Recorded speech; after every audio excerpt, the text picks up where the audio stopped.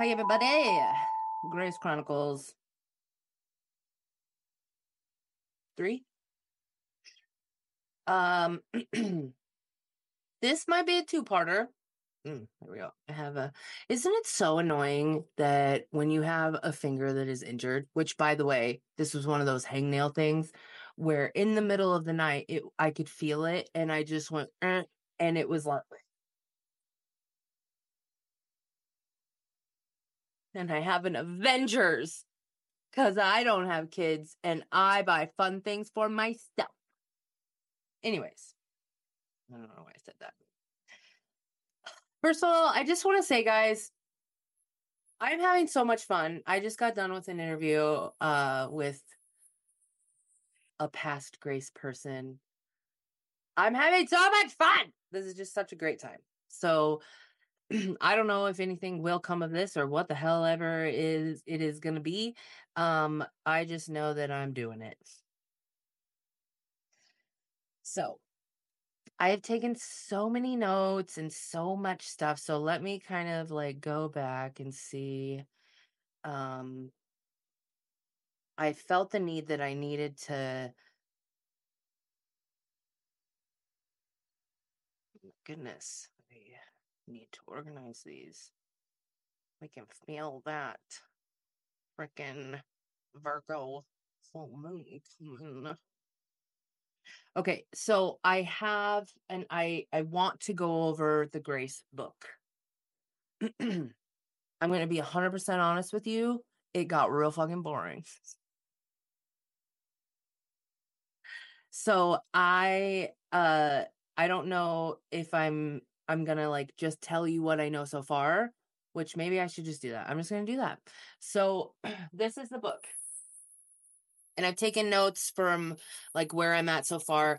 And I literally have read through everything. It's just not important stuff. Like it's really not. Um okay. So but I need to go over it again.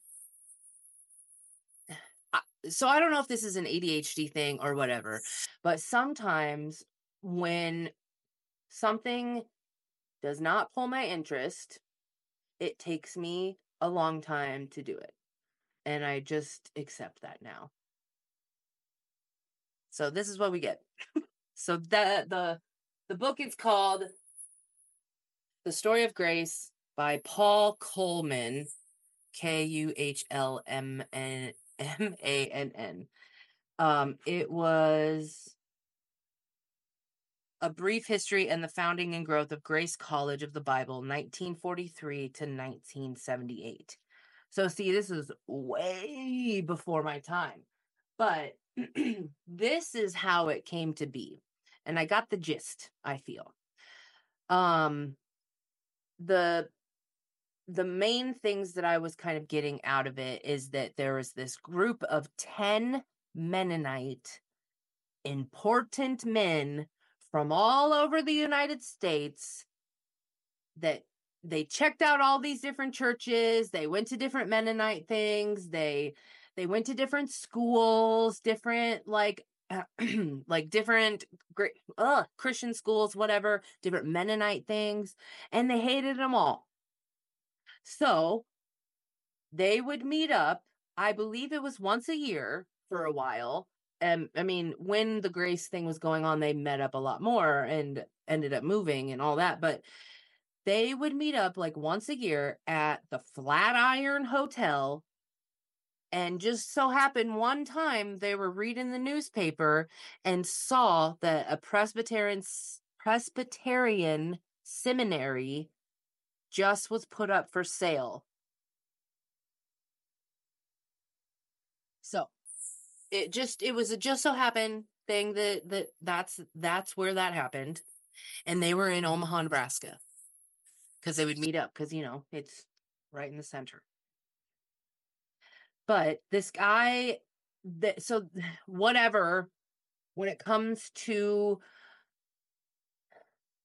figuring out like, hey, like whatever. They went to meet these people. All comes down to like, yep, we are going to take this. We're going to do this. And somehow they finagled their way of only paying $100. Then they sent out flyers to every single church, blah blah blah blah blah blah, that they went to, and every single possible one you could even think of, churches, people, whatever. And that brought the people. They hadn't even paid for the place. They had no idea how they were going to pay for the place. They had no money, and they just wanted to start a school that trained men and women, which is an interesting thing because I went into this thinking that it just started with just men because that's a very Mennonite thing. But this all gets very fishy when money got involved. So bringing in the money, they were like, okay, we need to have women because we need to be able to have more men.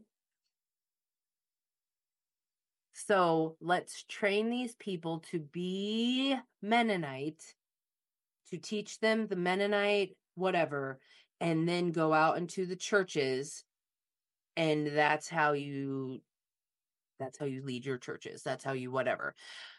Excuse me. They got away with this. And I say got away with this not in like, sorry guys, that's my whatever. They got the I don't know how what I don't know how to word it, but I want to say that they had to choose it to be non-denominational to get more money. But they didn't do that. They still taught Mennonite, but said they were non-denominational. I went there in 2003. This is 1948 or 43 or whatever. So I just needed to kind of say that yes, there was changes that happened throughout the years. Yes, the blah, blah, blah. But this is what it was founded on. And this is really like the meat of it. So, and it was all based on those 10 guys. So anyways, yes, they brought all the students before they could, and they didn't even have fucking teachers, guys. They had just had these 10 people. So the school, ended up going against everything that the Mennonite, like, institution, like brethren, I wanted to say that word, but I learned we learned in the Jeremiah episode that that's not what it means. So the Mennonite, like, big people, whatever, it went against everything that they were all about. So they told all of the Mennonite churches and all the Mennonite people, because it's very close knit, that they were against this university, that they were against this college or whatever it was called back in the day. So they wanted absolutely nothing to do with Grace at all because they wanted to be non-denominational because of money. So apparently they had, 23 students show up from all over the United States, and maybe 2 teachers were there. And all of them had to start cleaning up the place, getting the place ready. They didn't even have, like, they didn't know what they were doing. They just had to clean it to make it livable, you know? So reminder, they've only paid $100 so far. And when it fully opened up on registration day, they had only paid $100. And they didn't really, like, collect money from the students at that time. They had collected $1,000 from people because of the Oklahoma Board of Mennonites. The Oklahoma Board of Mennonites was the one that I was talking about before. They were the ones that spread, do not support this, blah, blah, blah. So that's all they had collected was just the $1,000. Um, so yeah, no churches, whatever, would be able to like financially support them. And they had convinced the landlord at that time to let them be there in the school for 6 months before they tried to pay the remaining $24,000. Hang on. I need to do this conversion. I don't know how to do that. What do I type in? Conversion money to today's money. Please, Google, help me. Oh, inflation calculator. There's words for it. Okay, so this was in 1943 to now, and this says it was 24,000. 24 under calculate.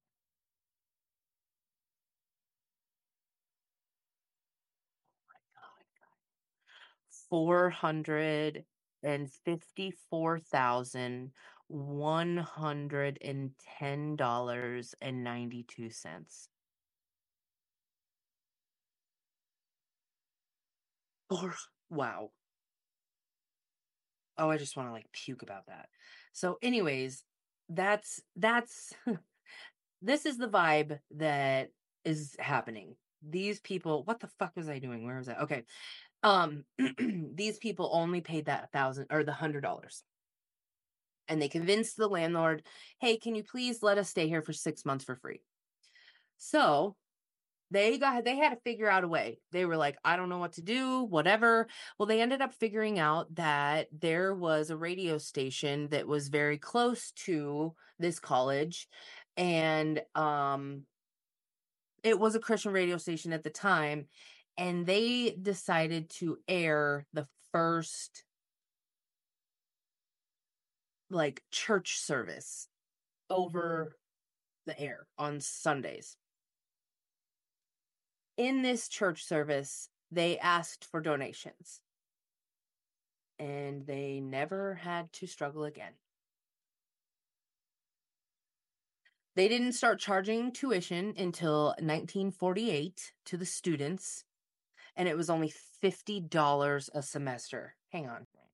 $946. So like $1,000. $50 is $1,000 right now. Ugh.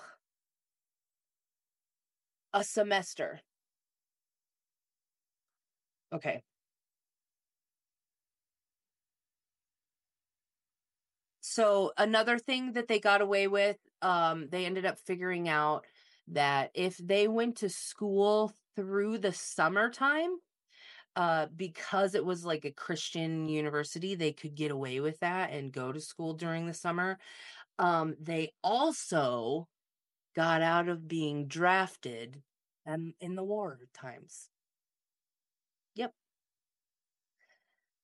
So they just made up the rules as they went. Teachers just started coming. There was a lot of like stories about like, oh, we had to have this person for a while and this president was here for a long time. And that's like, it was just, it's a lot. It's a lot of interchangings and constant people in and out.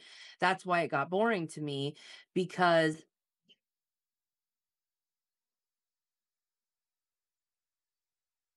this is weird. Like everything was built on weirdness. Everything was built on, um, well, let's just say like it's a lie. It's a lie. Grace University was made to be a Mennonite college,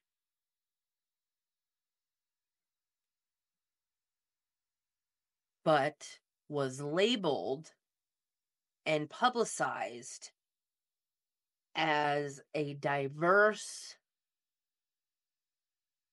non-denominational university. Like the Bible part wasn't supposed to be that big of a deal. It was like okay, I'm going to go to school here, but also learn about the Bible, you know? So, the reason that so many things that got a little bit weird, I think, and maybe that's why our particular timeline of humans that I'm talking to turned out the way that they did, is because the professors have such humongous turnover rates, because a lot of them come from UNO and teach and do night classes or whatever. And I had a I had a guitar teacher that just he didn't I don't even think he taught anywhere. I literally saw him at Vala's playing the guitar, busking at Vala's this last summer, or a couple some whatever, last 2 years ago in October. That was my guitar teacher. So they would, I'm not sitting here saying like, oh my God, they would take whoever, but I had a bowling class. It was a bowling class. And it was just like, we just went and bowled.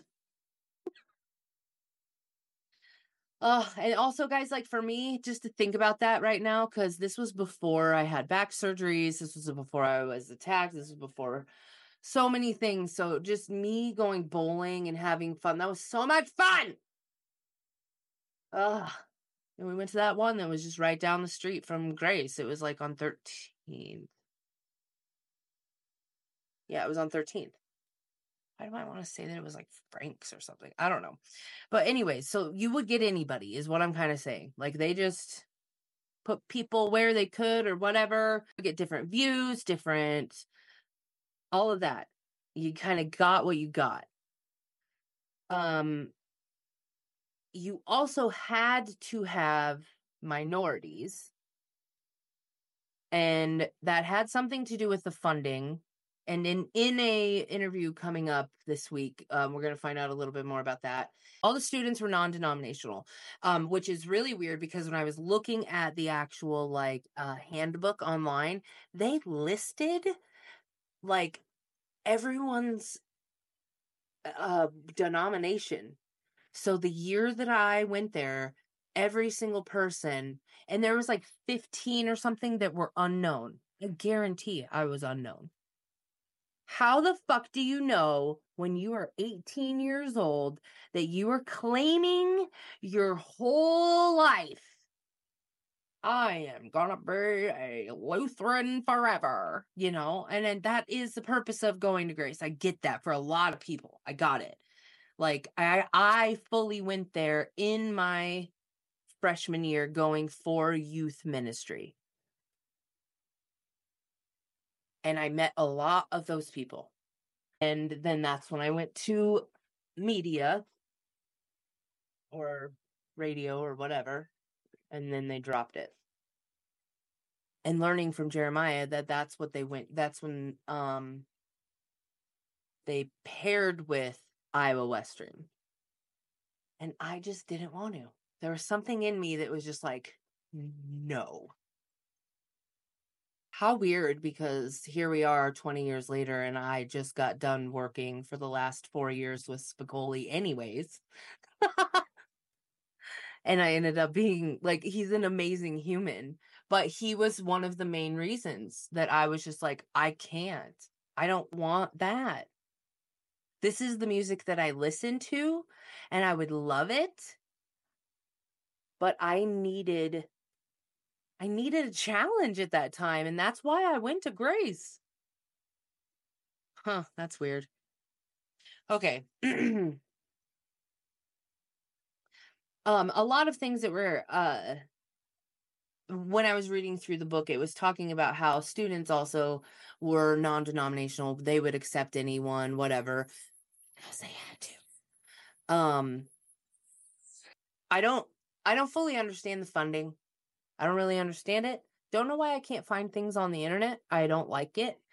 I have yet to scratch the surface of YouTube right now. But so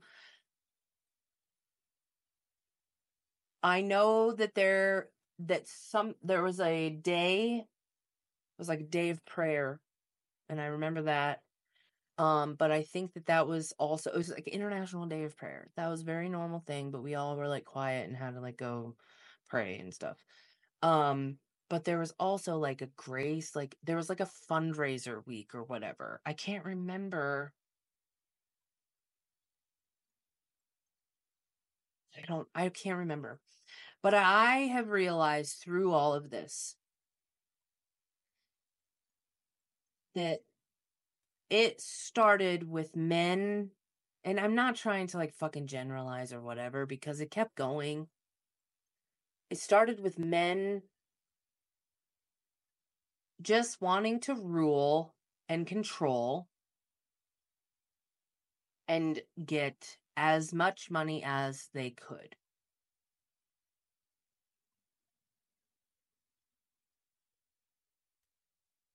Money ended up, because of the religious, like they could go into spaces that Mennonites couldn't.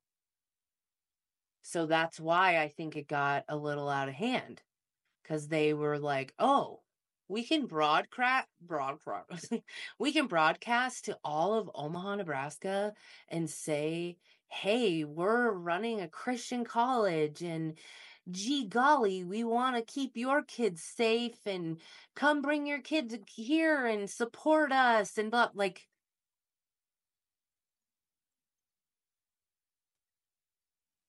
people gave a lot of money.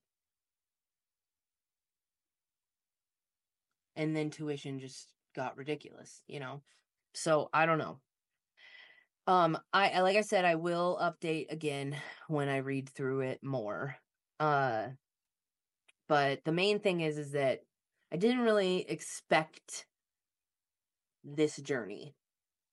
I expected to just kind of like, okay, why did I go to Grace? Like, what is God and who is God? Like, I don't know. I don't know what I expected. I didn't have any expectations, but this is weird. And here we are.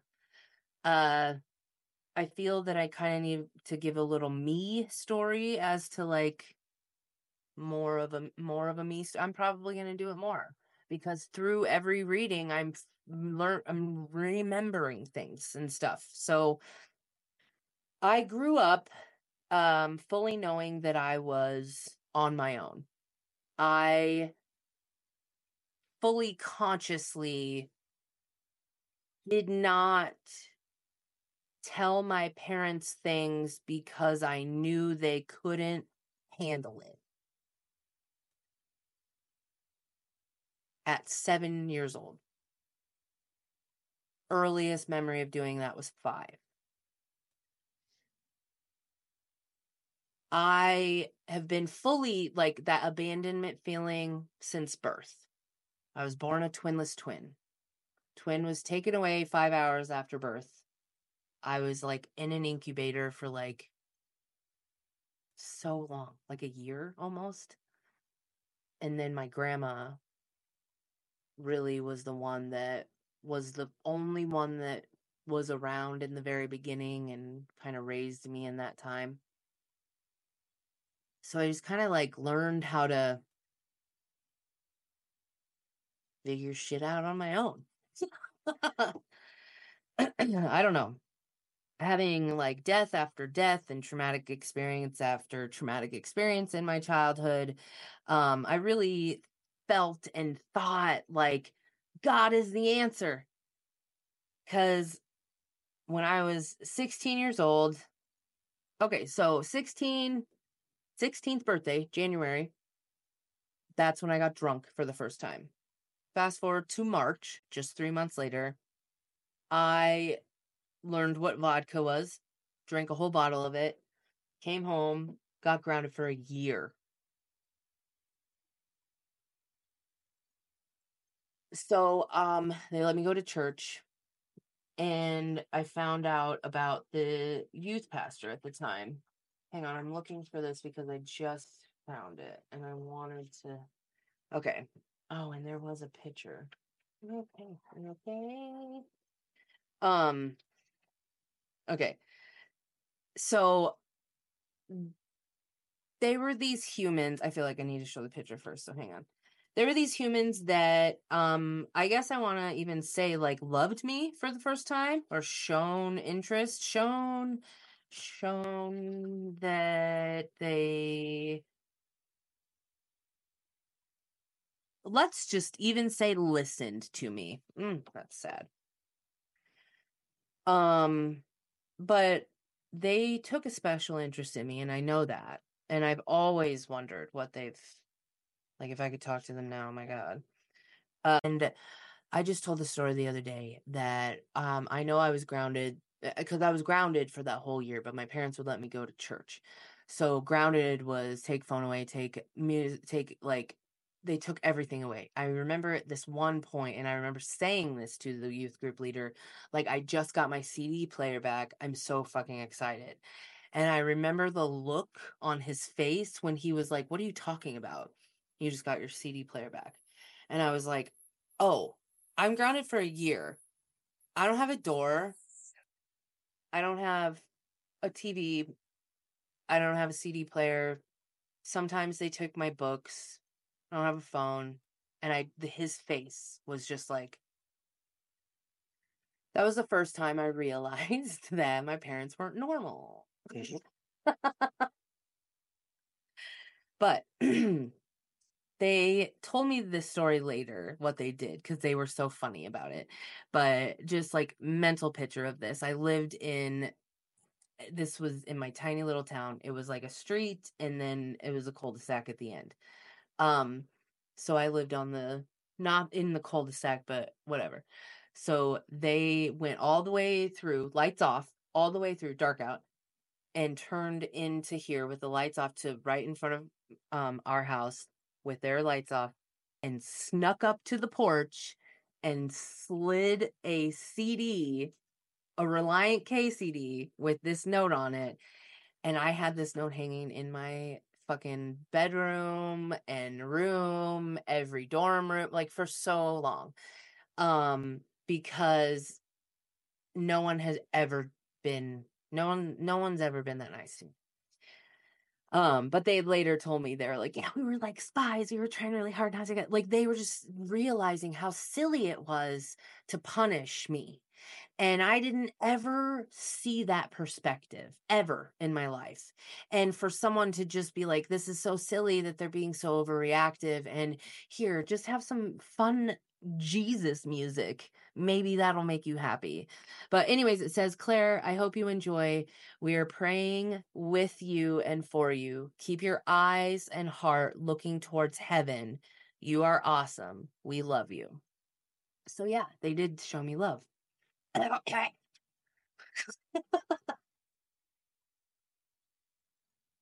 Ugh. So that's why I wanted to go to school to be a youth pastor. Because I was all like, these people changed my life. I want to do that for other people. This is the only picture I have of them. That was Julia. That was Dane. This is a Cornerstone 01. Yes. I guess those were the first time I ever felt those feelings, and that was a big deal to me. Just being seen and supported, loved, whatever. So like I kind of felt like Jesus was like that, because that was my introduction. And then we went to Cornerstone like right away. Like this was in March, April, May, like somewhere around there. Cornerstone was in July. And we went to Cornerstone, and I remember being like, "Oh my God, this is the fucking coolest thing I've ever seen in my life." We were all scurvy for 9 days in the middle of the fucking whatever. But I met so many creative people, so many different kinds of humans who loved Jesus.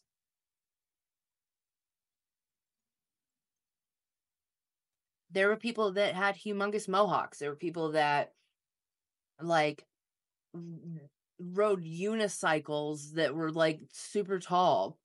They were called scallywags. Crusty punks.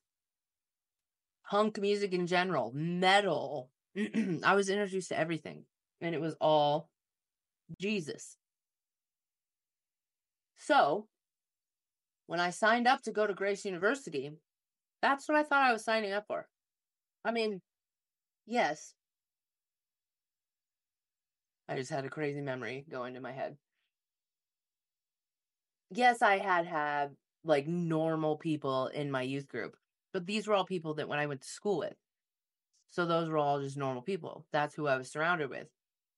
The memory that just popped into my head, I just remember that one of my friends fell through the ceiling in that church one time. She broke her back. It was a whole thing.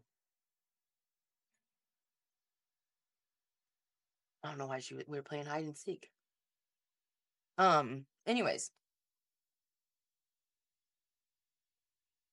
So I was so excited to go to school. So excited to live with people that could love me. That's what I went into Grace. And then you saw the welcome week story. That's what I was met with.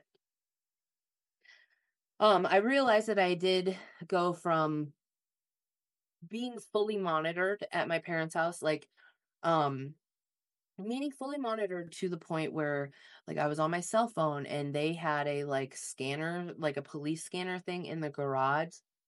And, every time I was on my phone or like, even if it was like our teen line or a different phone or whatever, they could pick up a phone and always hear my conversation. Or if it was my cell phone, they could hear it on the scanner. So I never had privacy. So going to Grace, I felt so fucking free. I was like, oh my God. No wonder I threw my cell phone away so many times. Like, I really did. I was so like,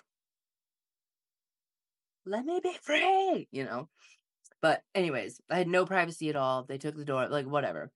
And then going to Grace, I was told that I had a curfew. I think it was like 9 or 10, I can't remember. But I had a job and work was until 10. So they hated this because I had to get permission to come home later. And like sometimes I wouldn't come home or something because I would stay out or I would go to a concert, stay the night at somebody's house. I don't fucking know. But we had like key cards we had to like clock in and they caught on to that. So then they were like, okay, you have to come home by this certain time of after you get off of work. And they planted an RA, this poor RA, whoever it was on duty, they had to come down and watch me walk in the door because I had broken the rules so many times that sometimes I had somebody scan my card when they walked in. Sometimes I blah, blah, blah, whatever. Well, so then I was defeated with that. Then I started working in housekeeping. And I just started sneaking out. So I didn't care. And they never caught on to that. They didn't have cameras, they didn't have any, so I would just go out a back door and unlock, and when I came back in that back door, like nobody ever knew. Let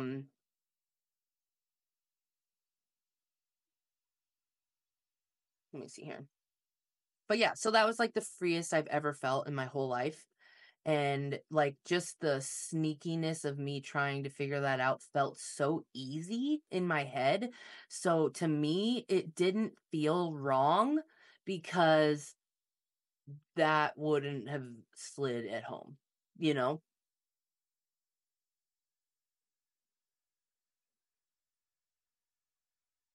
But I knew I could get away with it at Grace, so that's why I did it.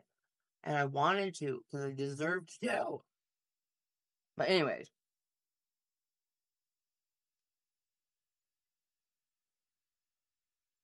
when I was done at Grace, like this is going to be a whole other podcast or whatever. I don't know. I really I went through a couple years of my life where I was like, I'm not mad at God. I know that. I am just mad at the people.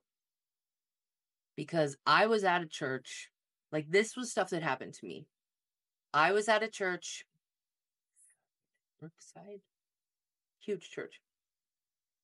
The pastor was up on the stage, pointed to me in the crowd, and said that I had to leave. I had been kicked out of my youth groups. I was kicked out of so many classes. Every single person except for my close little knit of misfit friends that you're all gonna meet. Every single person was against me. And it didn't make sense because everything that I was learning about God was telling me that God hung out with the homeless. God hung out with the abandoned, the people that were like me.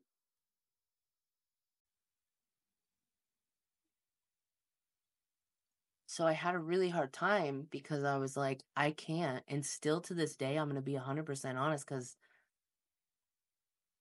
I just recently asked my friend if I could go to church with her if I wanted to. Like, I just, you know, well, what do you think about that? I don't think I've been to a church since then. I know I've been to a lot of funerals and weddings and all that, but I don't think I've been to a church because the people are wrong. And that's all I knew for a lot of years. And it took me a couple years, like right after, to like really kind of even see that, because coming out of it, there was a lot of anger and a lot of, well, drinking. I started drinking. Yep. And smoking weed at 21.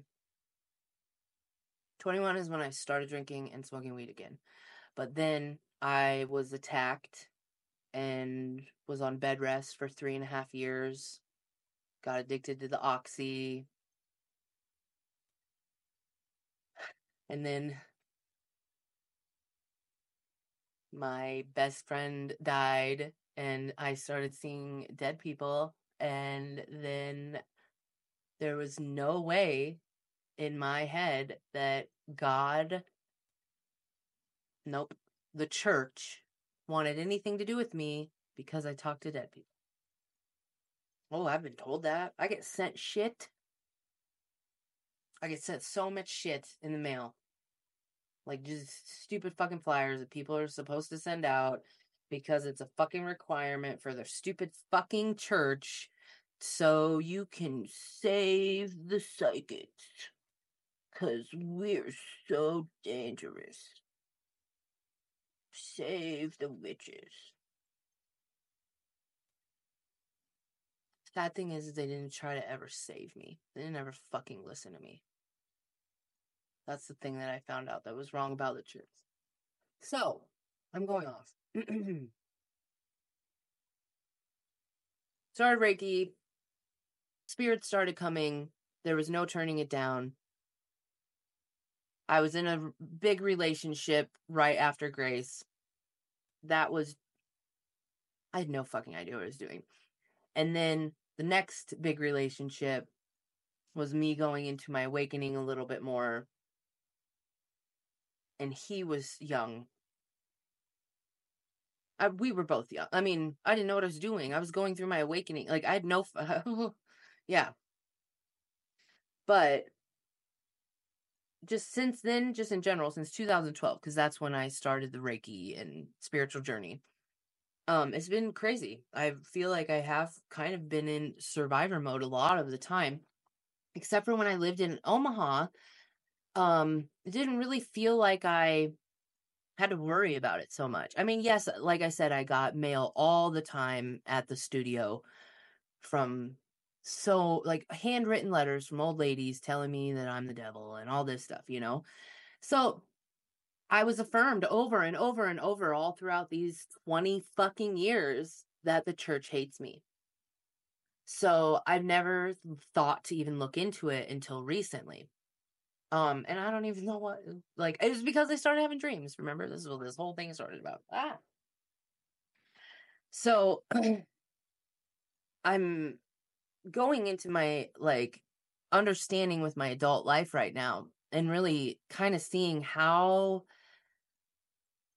there's a lot of feelings, guys. Here's your warning. I'm having such, like, a deep sadness for myself because I was so neglected and abandoned and casted aside and never really listened to,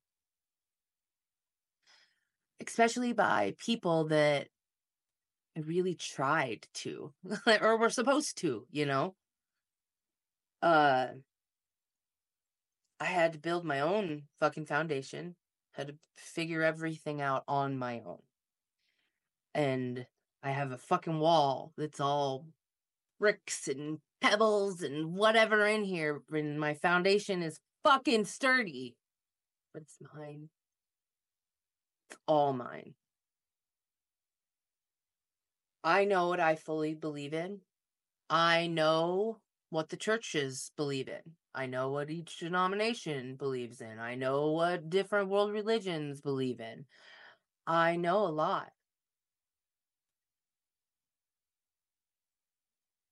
There's also a lot that I don't know. Like, let's be real. I'm not sitting here saying I'm a fucking whatever. But I don't ever want to hate. And that was one thing that I fully left Grace knowing and preaching that I believe in love, that if I am love, I will get love, I will give love. That's all. That's all I focused on. I didn't know what else to do. Every other square peg, round hole thing, nothing was working. Relationships weren't working. Everything. So I had to figure it out. It's been hard. It's been real fucking hard. Addictions, all kinds of shit was in there. Those were all those square pegs. I've always kind of known that there was a higher power, but oh yeah. Oh, this. Mm. I've always known that there's a higher power. Coming from Grace, I moved into an apartment with one of a person's from Grace's sister, to whom was somebody in the scene, the hardcore scene with me, the underground hardcore Christian scene. Let's be real.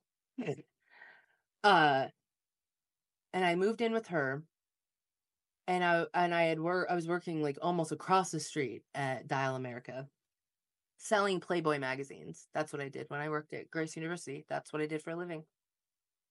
Um, using my voice.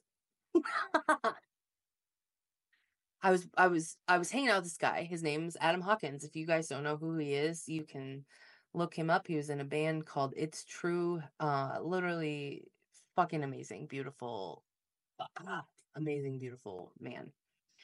But he held up a cigarette box, and I'm gonna do it with gum.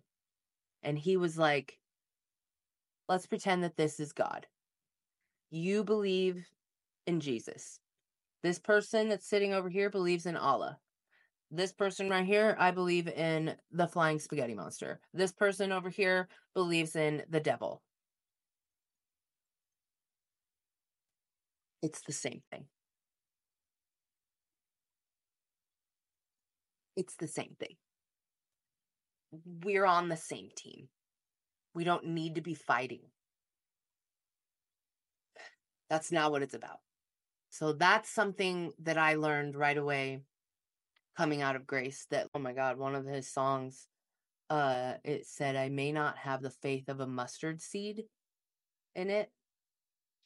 And I remember, as just coming out of Grace, hearing that and being like, That's the whole fucking thing. Like, okay, let me just do it because we're doing this together.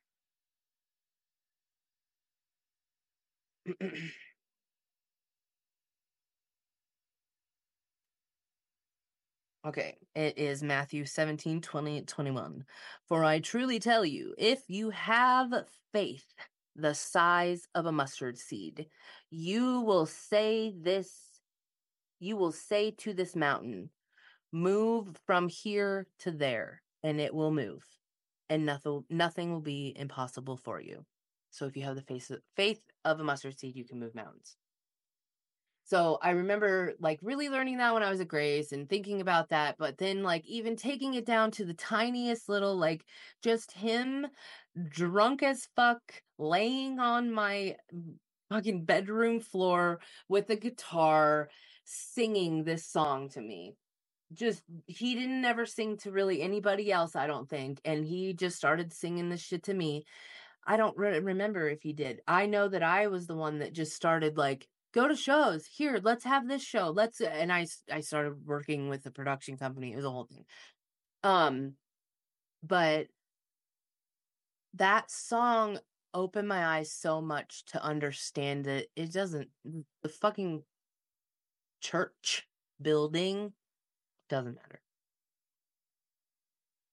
If I still believe that there's something there, if I still believe in God, believe in Jesus, believe in whatever, I'm good. So I just turned my back away from it for a very long time. Not really turning it away. Like, I couldn't, there was a lot. Oh, this is so funny. Even when I very first started doing Reiki, it was hard for me because I gotten kind of like programmed when I was at Grace. I think it was probably because I was a youth pastor, but to pray, we had to say, "Oh, Heavenly Father God, I thank you so much for being," but like say it like that, "Oh, Heavenly Father God," like that. Um, when I started doing Reiki to open the Reiki initiation and to kind of like open the energy, we are supposed to pray, and that never went away. I still do it. I still will be like, "Oh, good morning, God." Like, "Oh, good morning, Heavenly Father God. I welcome you to this day and thank you for bringing all of my angels and my guides and my dead people and any other dead people that I will come in contact with today. Thank you and help me to have an amazing day, restore all of my energy, and let's have a blessed and abundant day." And so it is. That's how I pray now. It's so sad because I have so many people thinking that I like do spells and like hexes and whatever, and no, I don't care. Waste of time. I had went to Fremont in my elementary years, so from kindergarten to the first semester of 6th grade, because my parents moved me at Christmas time in 6th grade because I was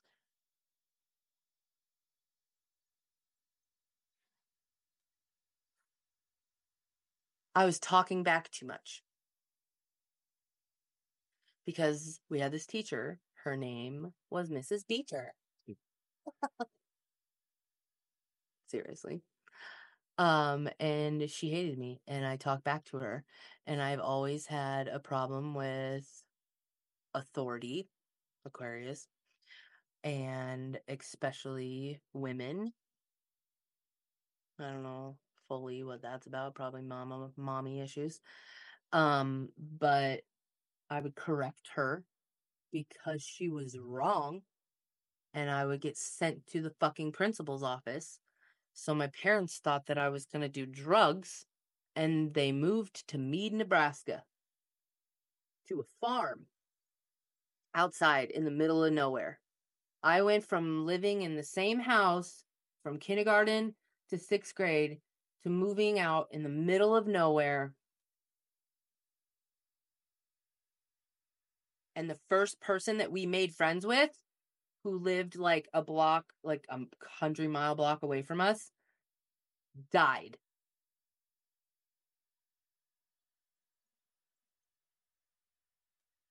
tragically.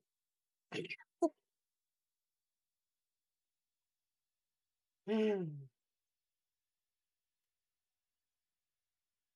I had a cow, I had chickens, I had animals. Like, no wonder I've recreated that. That was my safety by myself. Um, I've always known that animals, it's sad that I'm saying this out loud, but whatever, this is my reality. I've only ever felt loved from an animal, and I've only fully probably loved an animal. When my therapist was always asking me, like, okay, think of like, all right, this love from this person, like that it's gonna heal you or whatever. Um, I go to like Mabel in my head, my dog. I said something. And I don't remember if I brought this up in a podcast or not, but there was something that came up this weekend where I was talking about. Have you ever had? And I even asked this to Dakota too. Um, do you ever have that person, like, you always knew that there was someone to fall back on, that you had something to fall back on if you needed it? And I'm like, Cho, my husband, he's like, yep, my parents. And Dakota at first was like, no, I don't think so, but then I like her mom, uh I literally have never felt that.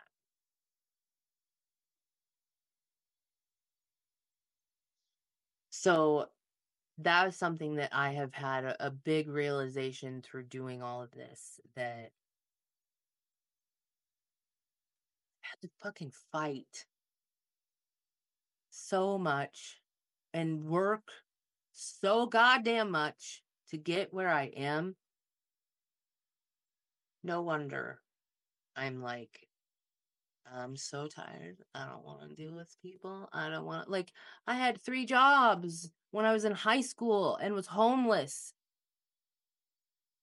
Most people that are in high school don't even have jobs.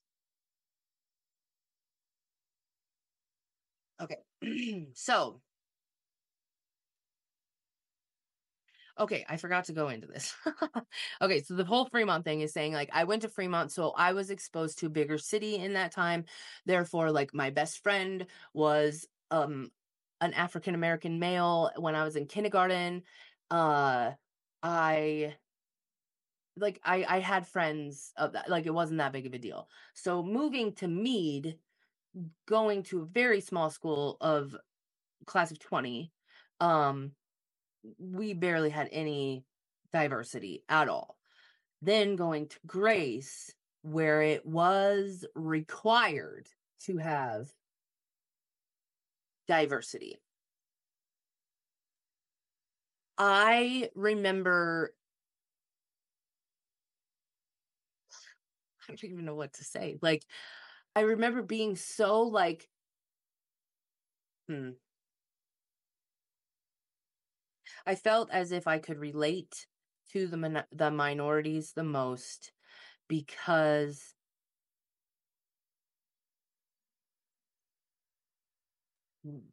we were always alone. I think people were scared of us. I know people were scared of me. I don't know what they felt about them, about anybody else, but a lot of the time I did sit with and hung out with the minorities, and I did get very close with a lot. Like, I don't know, and I don't know why I felt the need to kind of say that, but I want to kind of be transparent to know that, like, I came from very sheltered, even though it was not that kind of sheltered. It was way fucked up other sheltered. Um so so many cool things were happening for me at the time. Like, I have memories of when I was doing housekeeping and cleaning in the chapel, and there was a kid that went to school there. His name is Ravon, and he was playing the piano in the chapel because it was like the downtime and it was we need to practice or something. I don't know. Maybe he just wanted to. I don't fucking know. But I remember there were times where he would just like shout out and start talking to me and stuff, and I was like, "Oh my god, they're the only he was the only person that actually like talked to me instead of like at me or required to talk to me." Ugh. So, yeah, going back to that, that's all empathy. I felt empathy from him, from Pooey, who we're gonna meet later this week. And so, going through this time, I'm realizing that that was something that was a very big part of my life at that time that I didn't realize. Um, and we're gonna tell the story of how I ended up with my roommate and stuff. But yeah, yeah. So, this is gonna be long. It's probably gonna be 2 parts. I don't know, but this is all my bullshit, and I'm gonna stop there because we're at an hour. I love you all. Thank you for listening. Okay, bye.